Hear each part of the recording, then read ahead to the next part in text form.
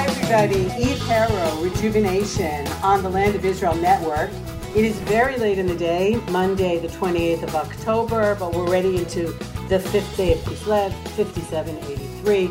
It's been a long day. I've been out all day, so I don't know how long this podcast is going to last, but I really wanted to share with you some disturbing new information that I read about in the last couple of days. And of course, when it comes to disturbing information having to do with Israel, who do I turn to but Naomi Linder-Kahn of Regavim, who is at the forefront of discovering the disturbing information and really doing an excellent job of disseminating it. What is done with it at the end of the day, though, is another issue. So for those of you who have had her on before, we'll be having her on again. Naomi, thank you. I know you had a really long day today. Thank you so much for agreeing to this interview, which is kind of got kicked off because I read an article about Yifat Ehrlich, although she says her English isn't good enough to be interviewed, so hence I had to bother you. I'm so sorry. About another violation of Oslo. Could it be? This one having to do with electricity. So we'll get to that in a minute. But before we went on the air now, you and I were speaking about what you were doing today. So maybe fill my listeners in a little bit on why we're not videoing this, because I don't want them to see the massive level of frustration and exhaustion on your beautiful face. Exhaustion. So first of all, thank you for inviting me. It's always a pleasure to have a conversation with someone who gets it, and for that conversation to be shared with other people who are interested in hearing about what's really going on. What I did today was what I do often, and that is that I spent hours out in the field showing foreign journalists what it is that we at Regavim see when we look out of our windows in Judea and Samaria. I take foreign journalists all over Israel, but today I had specific requests from a Norwegian journalist and from a German public broadcasting corporation crew, television and radio. And we went out, they met with me after spending the first half of the day touring around with the Palestinians and a cadre of leftist organizations in what they call Masafar Yatta. Masafar Yatta, for anyone who doesn't know, is a name that has been more or less created out of thin air. If you know any Hebrew or any Arabic, Masafar really means just the outlying areas around the city. Masafar as in spar in Hebrew. The fringes of, yes. The fringes of, right. So Masafar Yatta has now been given this name, although in Israel is known, and on all maps for the past many decades, it has been known as Firing Zones 917 and 918, IDF designated live training exercise areas in the desert area that connects the Negev to Judea and Samaria. It is the backyard of a number of Jewish communities: Carmel, Maon, Ma'ale Hever, the South Hebron Hills. Correct. That's what South we call Hebron it, right? Hills connection to East Gush Etzion. And what has happened there over the years, strangely enough, is that this empty area that was declared state land, it was state land under the Ottoman regime, it was state land under the Jordanian regime, it is state land under the Israeli regime, and there has never been any settlement in there. So the state of Israel in the 1980s declared this area as a live training zone for IDF forces to do ground training exercises and live ammunition training. It was actually in this area that Bedouin from Yatta used to sleep in the caves, the natural caves in the desert area during certain seasons. They would graze their flocks, and rather than going back to Yatta at night, they would sleep in the caves and then go back when the season shifted. I just want to say, tour guide mode for a second, Yatta is a very old city that is actually mentioned in the Bible as belonging to the tribe of Judah way back in the day. I believe it's city of Kohanim, if I'm not mistaken. Indeed. Yes. Actually, it's a very sad story that I like to tell people when I take them to Susia. Susia overlooks Yatta. Susia is an ancient city also that was founded when the priests had to leave Jerusalem when the Second Temple was destroyed. They moved to this area and they set up a city And eventually, the problem was, and this is a lesson I think that we need to take to heart as we go further into our discussion. The priests were not a productive society. They were a holy cadre of teachers and educators, and they did other things, but their connection to the ground, to the earth, was far less strong than other tribes of Israel. Eventually, when times got hard, the priests actually founded Yatta, and they intermarried, and they became Muslims, and they intermarried with the local Bedouin tribes. And if you ask the Bedouin of Yatta today what their roots are, they will tell you that their ancestors were Jewish priests who converted to Islam. Yeah, I believe that about 50 or 60 years ago, actually, the Mukhtar of Yatta gave the archaeologist Yigal Yadin a bag of Judaica, saying that they were afraid that they would be suspected of being Jews. Of course, it was theirs from their ancestors. Yeah. Correct. So the Bedouin of Yatta were grazing and sleeping in the caves in the desert areas that were declared IDF firing zones. Somewhere around 18 years ago, the IDF, meaning the civil administration, for reasons of its own, decided to allow Bedouin who had started putting up tents in the firing zone to stay there. What they did was they set aside what they called polygons, certain areas where there were already Arab Bedouin tents. And they said, if you stay within these areas, we will not move you off. We won't train in these areas. And we'll just back off and leave you there, and we'll reach some sort of détente. So this was illegal. They had no authority to do so. And of course, the minute these polygons were set aside, the Palestinian Authority jumped in and began encouraging construction everywhere but inside the polygons, meaning outside of them, in areas to connect the polygons in order to create a large settlement block, on the back fences, literally back fences of the Jewish communities in the area, and so on and so on. So you were showing you were showing the Germans and the Norwegians this today? Correct. I showed them maps. I showed them aerial photographs. I showed them archival material dating back to the 1930s. So they can't actually claim that it was Israel who removed these quote unquote ancient villages or whatever they want to call them there. There was nothing there. There was never anything there. There had never been anything there until around the year 2000, when Bedouin started to come in, and then the Palestinian Authority. Now, of course, all of this happens only when the land in these areas becomes either economically or politically important, because of the Jewish communities there. There's an economy that has been created. The land has value. There are political forces at work. So the Palestinian Authority began to incentivize Bedouin from Yatta to move into the firing zone and build homes there.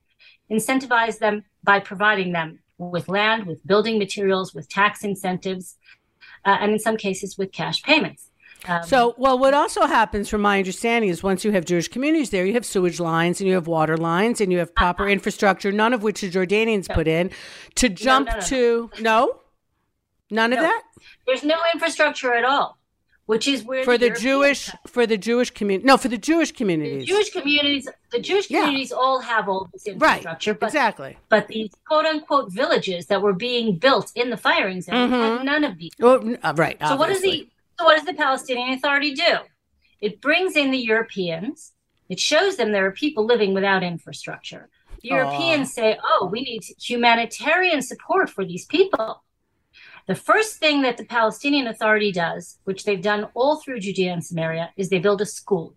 They build a school, and the Europeans say, this school needs sewage, it needs running water, it needs electricity, it needs an access road.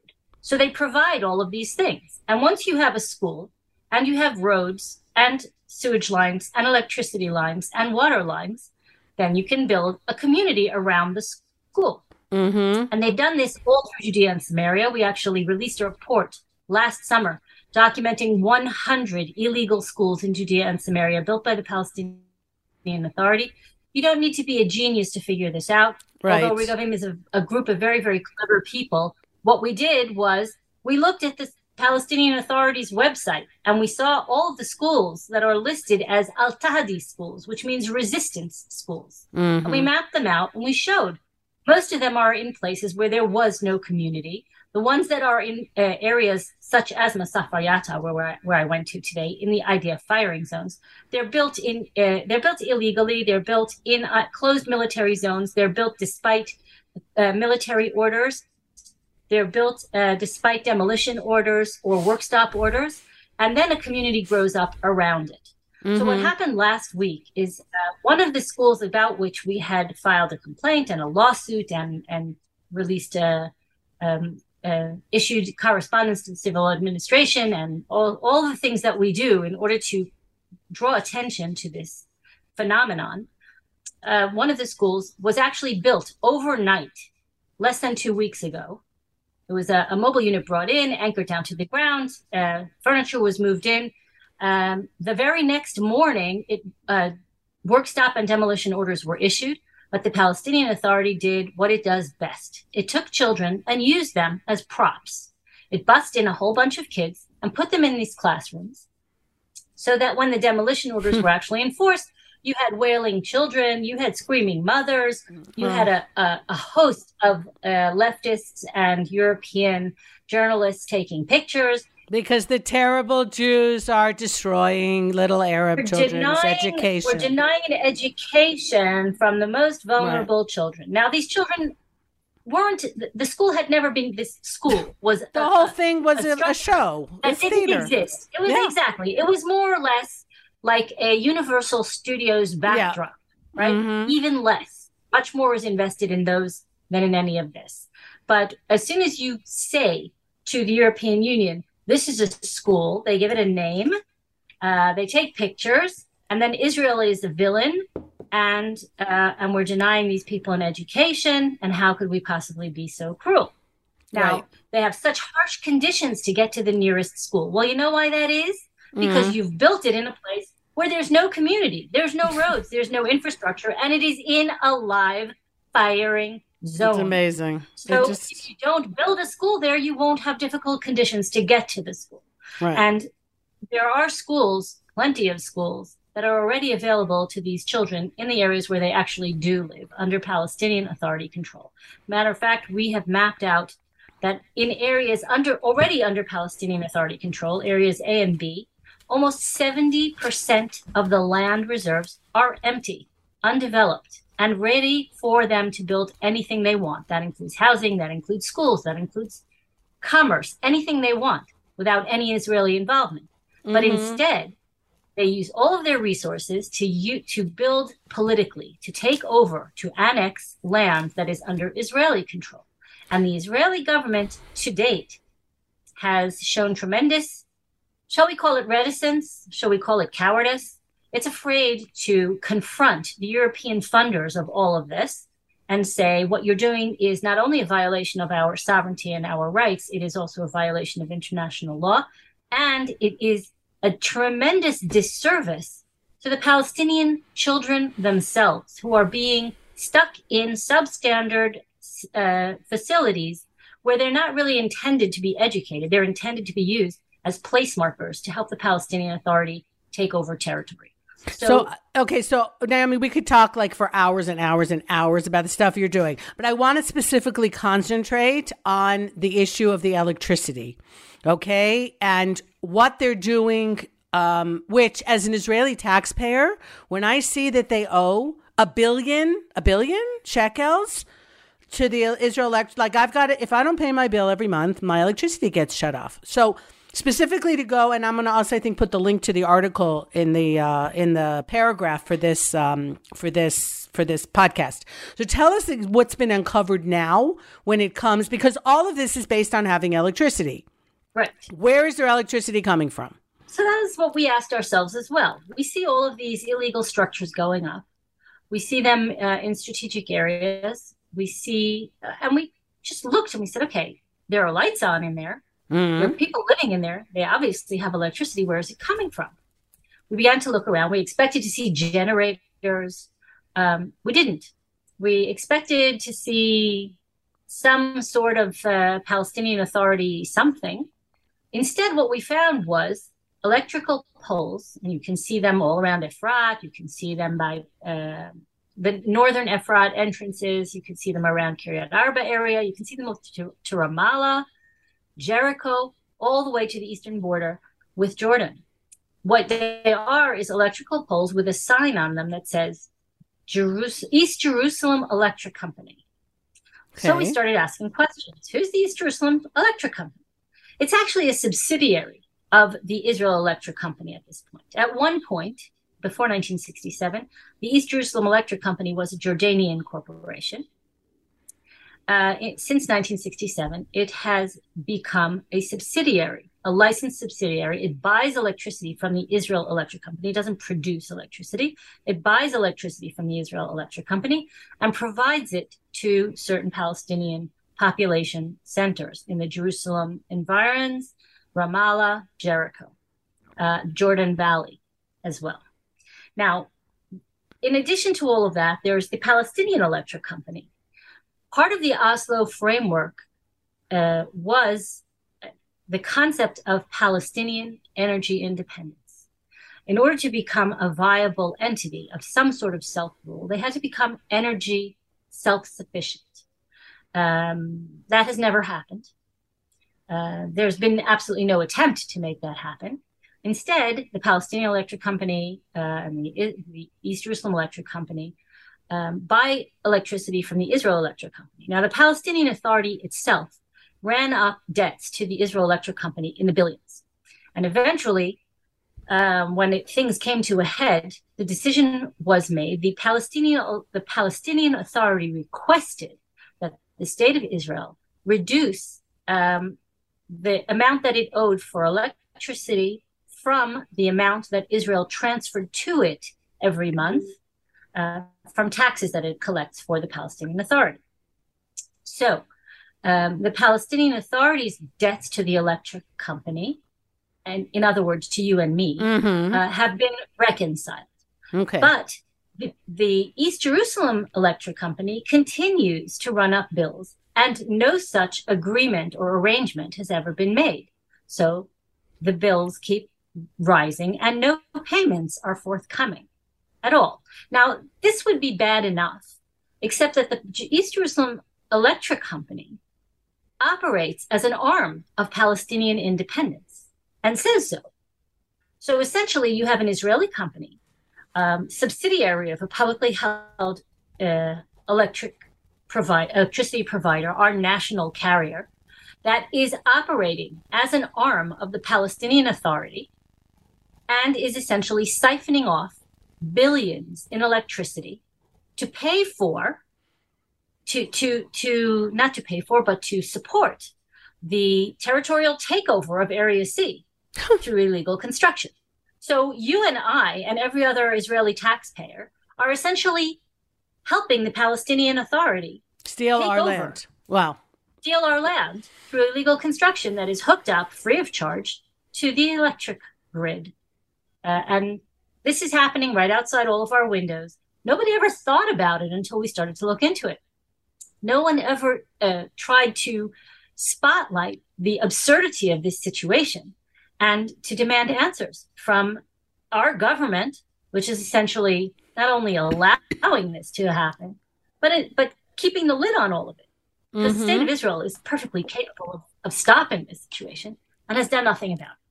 So we think it's time. We think it's time that we get some answers. We think it's time that we stop playing this game as if there is someone on the other side of this equation that wants to be an honest partner in the future of this region.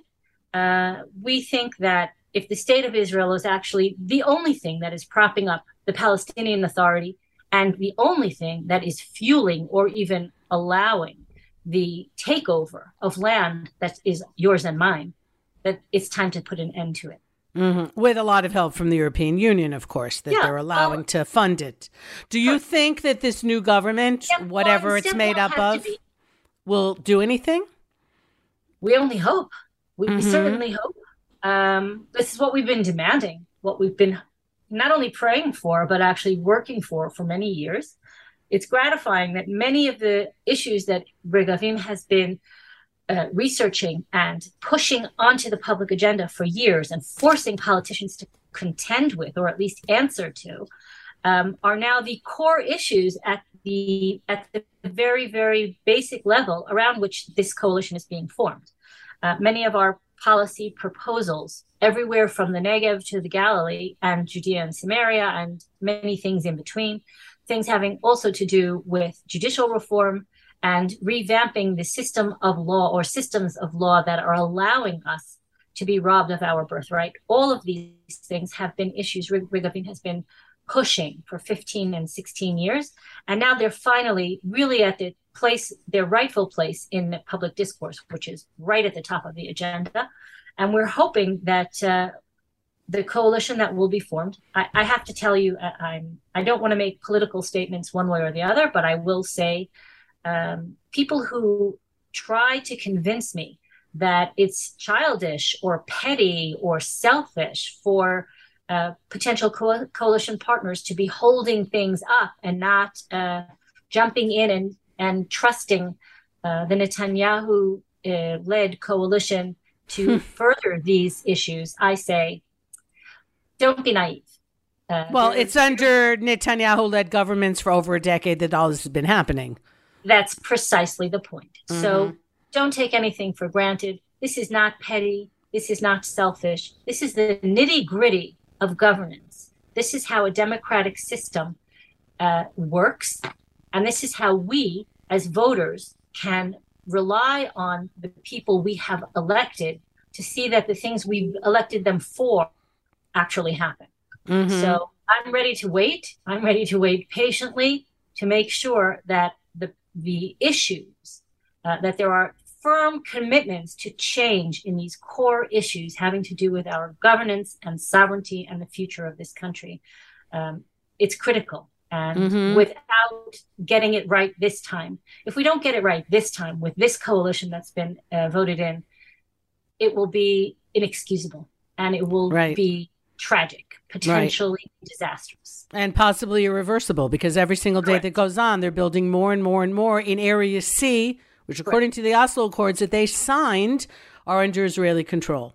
Correct. And they're just taking it over minute by minute. We've our most recent study, which you can see on our website, is called The War of Attrition 2022. At present, there are more than 81,000 illegal Arab-built structures in Area C. Unbelievable. Just to give you an idea, they're always talking about how illegal Jewish settlement, et cetera, et cetera. Since the signing of the Oslo Accords to date, till this very day, the grand total of illegal structures built in the Jewish sector in Judea and Samaria amounts to about 4,100. The amount of illegal Arab structures built is, as I said, over 81,000. Wow.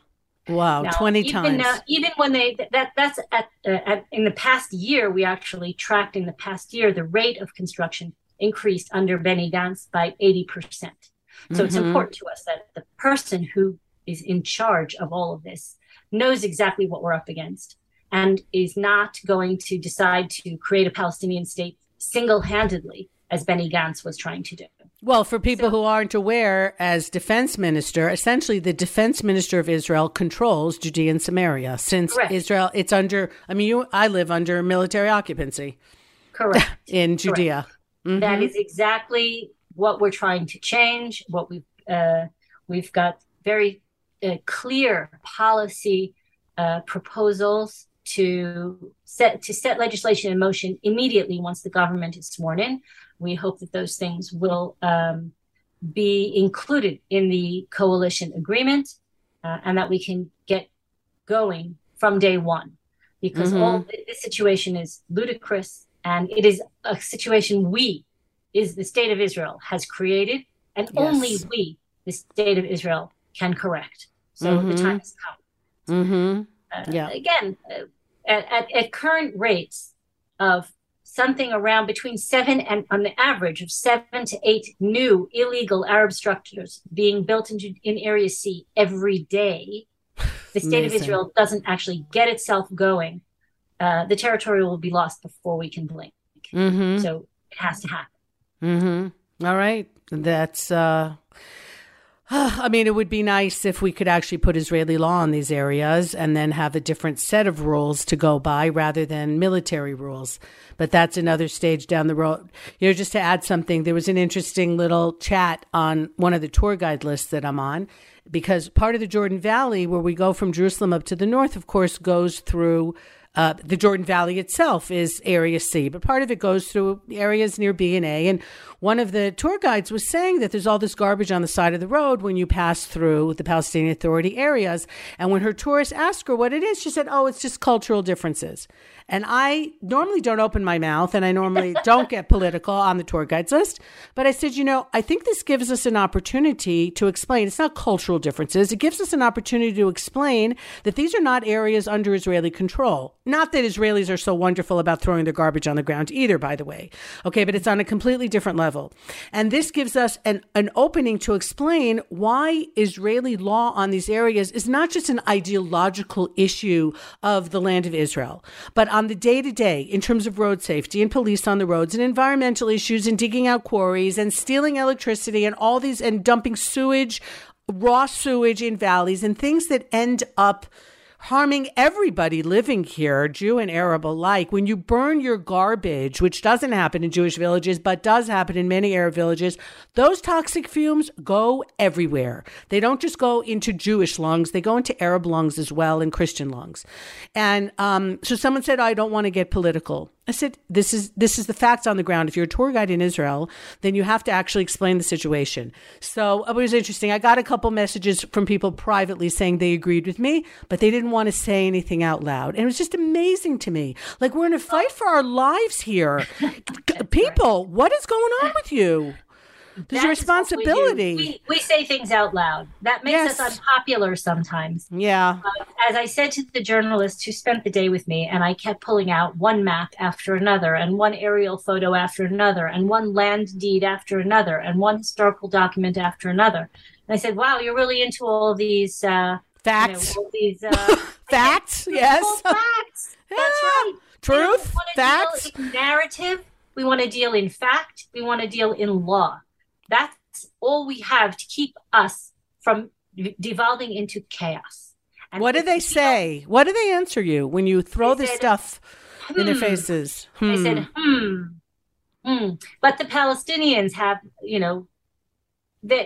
don't have rights. I said, well, maybe they should ask their own leadership why it is that they haven't had elections. Right. Maybe they should ask their own leadership why they have no human rights, basic human rights. They should ask their leadership why it is that every penny that they receive, and they're the biggest recipients of aid in the world, every penny goes somewhere, but it's certainly not going to improving the lives of the people for which it is responsible. Mm-hmm. Ask that. That's not something you can put on Israel. If you say you want autonomy and you want self-rule, you have to decide in advance that you're going to use that to make people's lives better and not to pollute the environment, destroy the land, and abuse the people who are living on it. Not to mention aiding and abetting terrorism, which is like on a day, on a daily level, and that's the most egregious thing of all, of course. Correct. Yeah. Correct. Yeah. And the biggest sufferers of the chaos in the Palestinian Authority are the Palestinians themselves. Mm-hmm. They are people who are abused by their own. There are people whose future has been stolen by their own leadership. There are people who have been used cynically by powers far greater than themselves, and I'm talking specifically about the European countries that are at their very heart anti-Israel and anti-Jewish. And the Palestinians are an extremely convenient tool for undermining the Jewish sovereignty and Jewish autonomy. Mm-hmm. These people are unfortunate. It's not that we have anything against them. I think any Israeli that you ask will say the same thing. As people, there's not a problem. The problem is that their leadership has turned this entire situation into a farce by calling it a question of peace negotiations or a peace process or a human rights issue in any way. Well, I'm a little more upset than that because I think because I think the terrorism can't only be blamed on the leadership. There is inherent violence in their society. Throw in Islamic jihadism, and when you have 3 generations educated on hatred for Judaism, Jews, Israel, Zionism, it doesn't surprise me that that's what's happening. You poison the well, people who drink the water are poisoned. That's what it is. And we need to protect ourselves from it. Correct. Yeah. Absolutely. What I said to the journalists today is what I'd like to leave you with. And that is, if you want to talk to me about a Palestinian state, which I personally believe is an infantile way of looking at the world, either statehood or nothing, there are political arrangements all over the world that don't involve statehood that work very, very well. The only thing you need is a willing partner. But when you want to tell me that there's that you want to talk about Palestinian statehood, I will say to you, give me 50 years without terrorism and without violence and without anti-Zionism, and then we'll talk. Right. But unless those 50 years of quiet come first, I owe it to my children and grandchildren not to risk our lives and our future on some sort of ridiculous pipe dream. Yeah. And that I will agree with you completely. Naomi Linder-Khan, I always learn so much from being with you, and I don't know how you do this. I really don't. But it's tremendous. The organization Regavim just does tremendous work, and I hope that the new government coming in will finally listen to what you're doing, take all your facts seriously, and make a change that has been well over a decade in coming, and hopefully this time around, really something will be done before. Absolutely. I don't know if we can never say things are too late when it comes to the Jewish people in Israel, but still, the question is always the price that we pay for mistakes that are made. And and as mothers and grandmothers here in Israel, that's not a price that we would like to see paid if it can all be helped. So thank you for joining me. Thanks to my listeners for tuning in. And thanks to Ben and Tabitha for getting the show out. So Eve Harrow, Rejuvenation on the Land of Israel Network. Always things going on here. Just never a dull moment. I hope wherever you are, you're well. And take care, everybody. And goodbye for now.